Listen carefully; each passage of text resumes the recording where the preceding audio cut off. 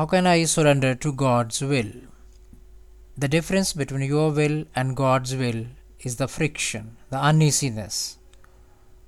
When you absorb the friction without any explanation, the difference between the two wills drops. The talk about two wills also drops. Unless one is in immediate physical danger, what is always sufficient, complete. Even if it is extremely difficult situation, it's only psychological discomfort. Unless one is in some actual physical danger, it is only talk about suffering, discussion about suffering.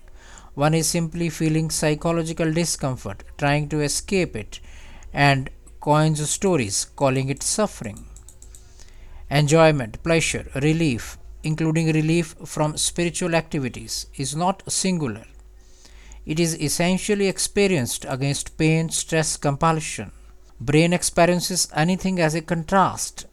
When you see that there is no escape from this duality, from this bondage, energy begins to rise, fused state takes over. You are on the self-sustained ground. When pain, any uneasy feeling, is not labeled as pain, see what happens. It is the movement of energy within you.